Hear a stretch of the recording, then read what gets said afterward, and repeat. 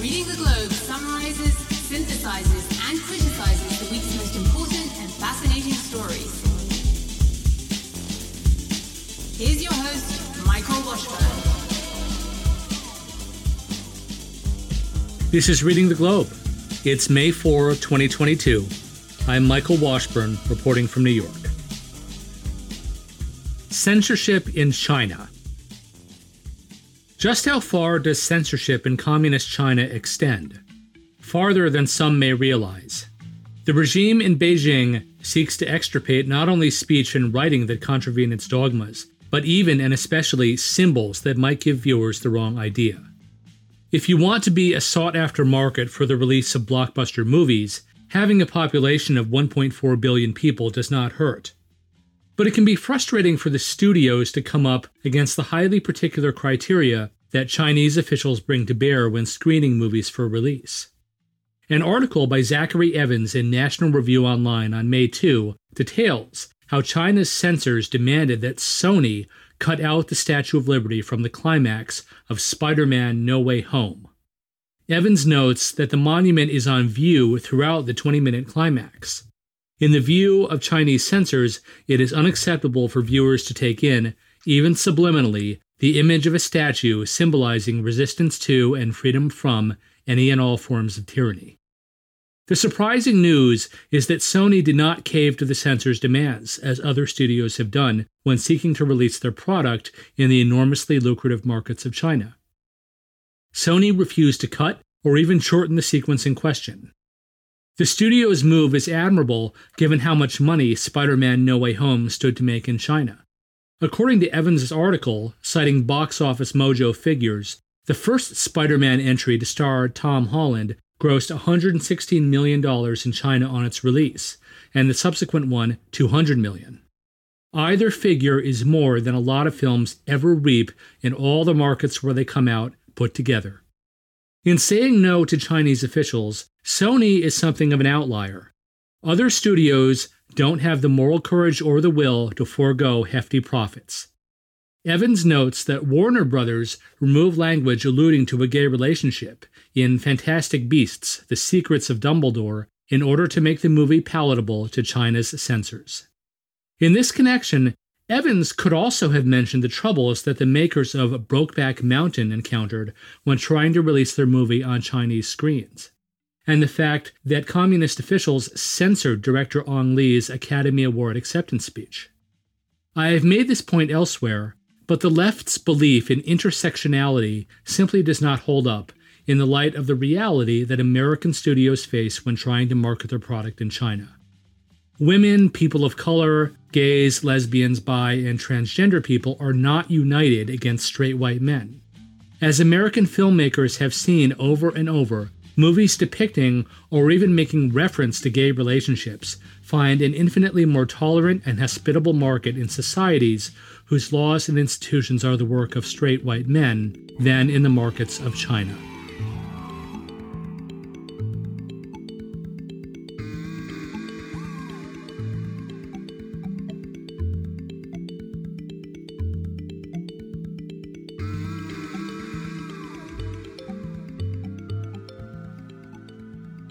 The Times gets it wrong again.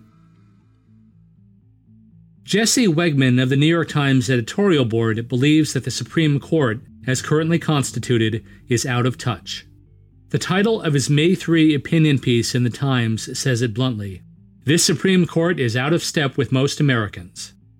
The development this week that gets Wegman's blood up is the leaking of an opinion that is circulated among members of the court and that looks poised to strike down Roe v. Wade, paving the way for the states to determine whether abortions will be legal within their borders or not. The author of the draft opinion is reportedly Justice Samuel Alito, who enjoys the backing of the other members of what people often call the conservative majority on the court. Wegman complains at some length that the court has become increasingly politicized over the years, to the point where it resembles Congress more than a body undertaking the review of laws and policies in an impartial manner and assessing their constitutionality. Hence, it is ironic that Wegman's objections to the pending ruling on Roe v. Wade are political rather than legal in nature. He sounds like a political partisan, indeed like an activist, when he lashes out at the court for its stance on Roe v. Wade. Wegman bases his objections very largely on opinion polls that he claims show broad support among Americans for legal abortion. But even if we accept the validity of these opinion polls, how much bearing do they have on the court's deliberations? I wonder whether Wegman realizes what he is saying here. He has criticized the court for resembling a lawmaking rather than a judicial body, yet he then plainly suggests that public opinion on a given issue, not the Constitution, should guide the court's decisions. It seems absurd to have to point out something so elementary, but it is Congress whose elected representatives can draft and pass laws responsive to what the people who elected them want, and can, if they see fit and if they command a certain threshold of support, set in motion a process to amend constitutional provisions that they deem to be out of sync with the times and to interfere with sound policy. What the court explicitly cannot do under our system of government is ignore law and legal precedent and make decisions in accordance with the wishes of raging mobs clamoring in the streets or on Twitter for this or that policy. The repeal of Roe v. Wade is based to a large extent on arguments about states' rights, federal overreach, and what the Constitution does and does not say on the subject of abortion. It would be nice if Wegman showed a better understanding of the legal reasoning that the majority on the court seeks to put to use, but reading his op-ed piece, it is not clear that Wegman understands his own views.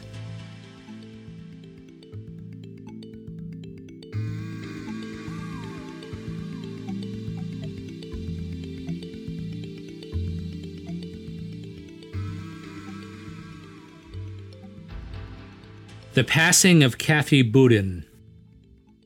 The California Globe's Evan Simon reported on May 2 that Kathy Boudin, the member of the Weather Underground who attained notoriety for her role in the deadly Brinks robbery of October 1981, has died at age 78.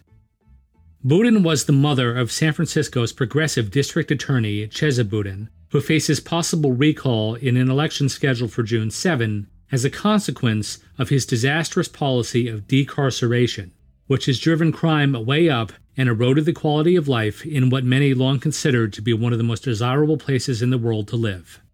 For the purposes of his article, Simon talked to Washington-based elections advisor Monica Wald, who sees a couple of distinct possible consequences of Kathy Boudin's passing for Chesa Boudin's prospects in the recall election.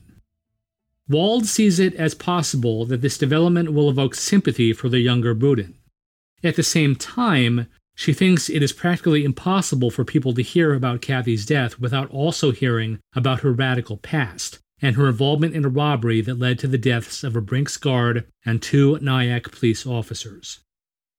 Notwithstanding the identity of Chesa Boudin's mother, voters have more than enough reason to say goodbye to him forever.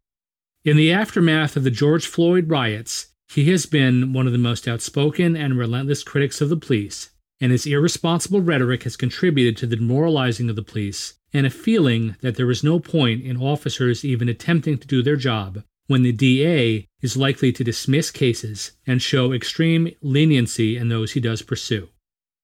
Boudin has declined to prosecute even violent crimes such as sexual assault. Shoplifting has grown endemic, and it has been common for thieves to enter pharmacies, help themselves to products, and walk out unopposed, in the knowledge that their crimes hardly amount to serious offenses in a city where Proposition 47, a ballot initiative passed in 2014, has made it a misdemeanor to steal goods with a value of up to $950. Walgreens has closed dozens of stores in the area in recent years.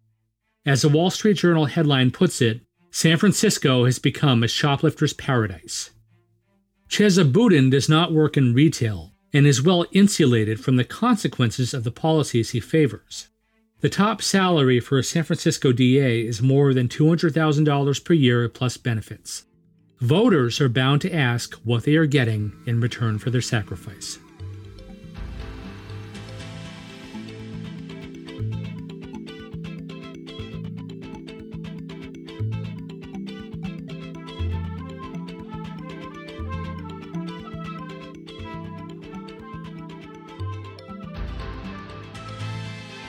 The world outside.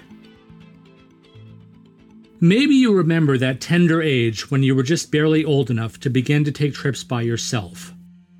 The literary journal Rosebud has just published its long-awaited 69th issue, and on page 140 of this issue, you will find my short story, The World Outside, which is an account of a boy's trip by train from Chicago through a swath of rural Michigan and back. It evokes mid-century America and draws its inspiration largely from Theodore Roethke's poem Night Journey. In Roethke's poem, the narrator describes riding in a Pullman car through an alternately bright and misty part of the upper Midwest, and conveys the depth of his love for a land that holds out such natural beauty to the observer. The protagonist of The World Outside, a boy named Ryan, cannot suppress his curiosity about the adults on the train carrying him through the countryside, and he ventures into the cafe car in order to ply them with questions about their trades and lives. On the first leg of the trip, from Chicago up to Lansing, his interlocutors run the gamut, from an anthropology professor to an aggressive young investor, to a high society debutante, to an executive of an automaker looking for ways to steal market share from some of the leading car makers of the day. They are friendly enough and eager to impart a bit of wisdom of that trade or profession of which they have specialized knowledge. But after spending a bit of time with his uncle in Lansing, Ryan has quite a different experience on the ride down. The adults are no longer so friendly. In fact, their deportment is so strange and off-putting that he begins to wonder about their identity. Like Theodore Roethke in Night Journey, another of his poems, I have gone to lengths to depict the almost surreal beauty of the countryside of the upper Midwest and illuminate the psychology of a boy for whom the land exerts such a hypnotic effect. But the influences for The World Outside go far beyond the Roethke poem. They include writers such as Ray Bradbury and Richard Matheson, who so expertly depicted in their fiction the encounters of youth with the danger and strangeness of the world. In the end, I hope that The World Outside will evoke more wonder and terror on the reader's part for what it prompts the reader to imagine than for what it actually shows. As readers of W. Jacobs' classic story The Monkey's Paw will affirm, this approach can be powerful indeed. Written and read by Michael Washburn for Audio Hopper.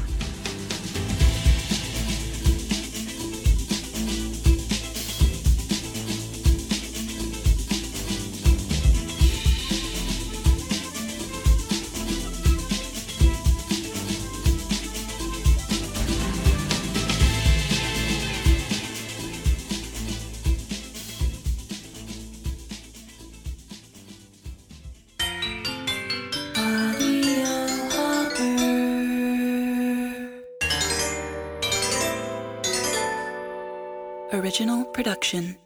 Most podcasts are awful. Yo, this guy sounds pretty smart. Most news is noise. You need real news. Narrated. You need Audio Hopper. Human narrations of the most compelling news, culture, and entertainment stories. Audio Hopper. Real news narrated. In the App Store.